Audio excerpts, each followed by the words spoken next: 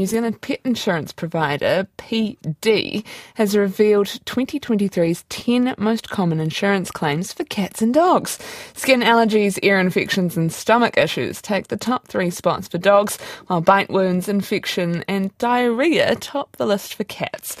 One pet owner ended up claiming $13,000 for a limb injury on their dog. Michelle Lelong is PD's Chief Operating Officer and joins us now. Kia ora. Kia ora. Hi, Charlotte. Good morning. This sounds like a bit of a nightmare. What are the top 10 claims? Oh, look, if we were to break it down, we've got, so we could put them in the medical camp. So for dogs, skin conditions. So that's all your allergies and allergens and the itchiness that they suffer this time of year. And then for cats, they get into the urinary tract infections. They just, I don't know, for some reason, maybe stop drinking water. Don't know. And then from the accident side, it's the dogs getting into the rubbish bins and ingesting all sorts of weird and wonderful stuff. And then the cats having a bit of a scrap out in the, at night and having cat fights and getting abscesses. So, yeah, so if you break it down into the medical and accident, it's a really interesting mix there. Would you say that a lot of these claims are avoidable? Oh, look, I think if you look at it, we sort of guide by pet parents and most of us are, really responsible, but a lot of the stuff just happens, it's those freak accidents. A stray cat can get into your cat door at night and have a scrap with your own moggy. But yeah, or when you're out walking and your dog's, inhaling all the lovely stagnant water and that can cause that vomiting and diarrhoea and things. So at times, yeah, but most of it is probably that accidental stuff that you just sort of tend to overlook. My eyes are watering thinking about $13,044 for a claim over a limb injury. Can you tell me more about that?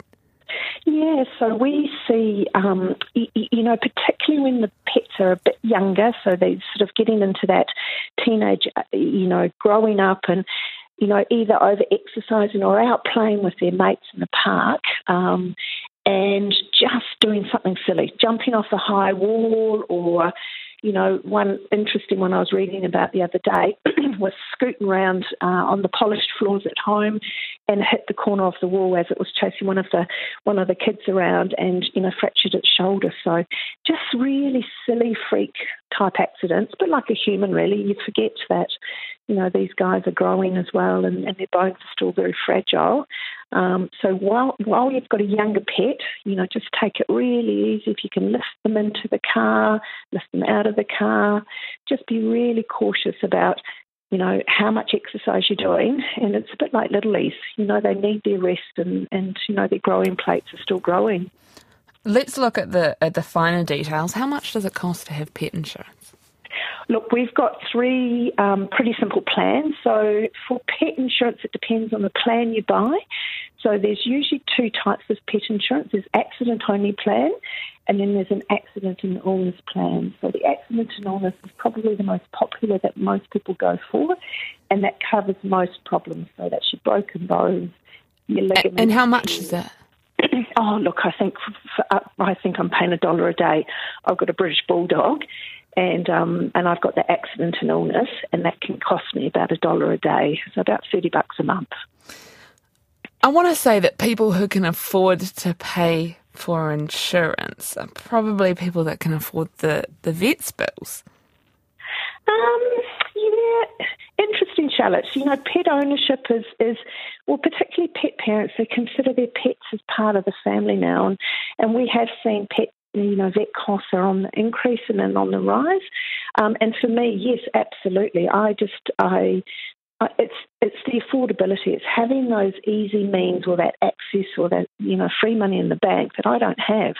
So for most of us out there, it's the unexpected, and that's what pet insurance is.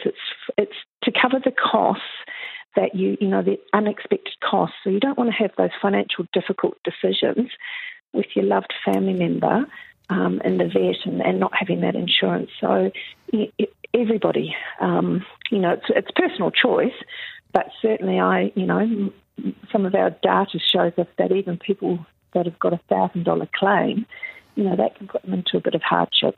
All right. Thank you very much for that. That is Michelle Lelong. That's PD, Chief Operating Officer, which is a pet insurance provider.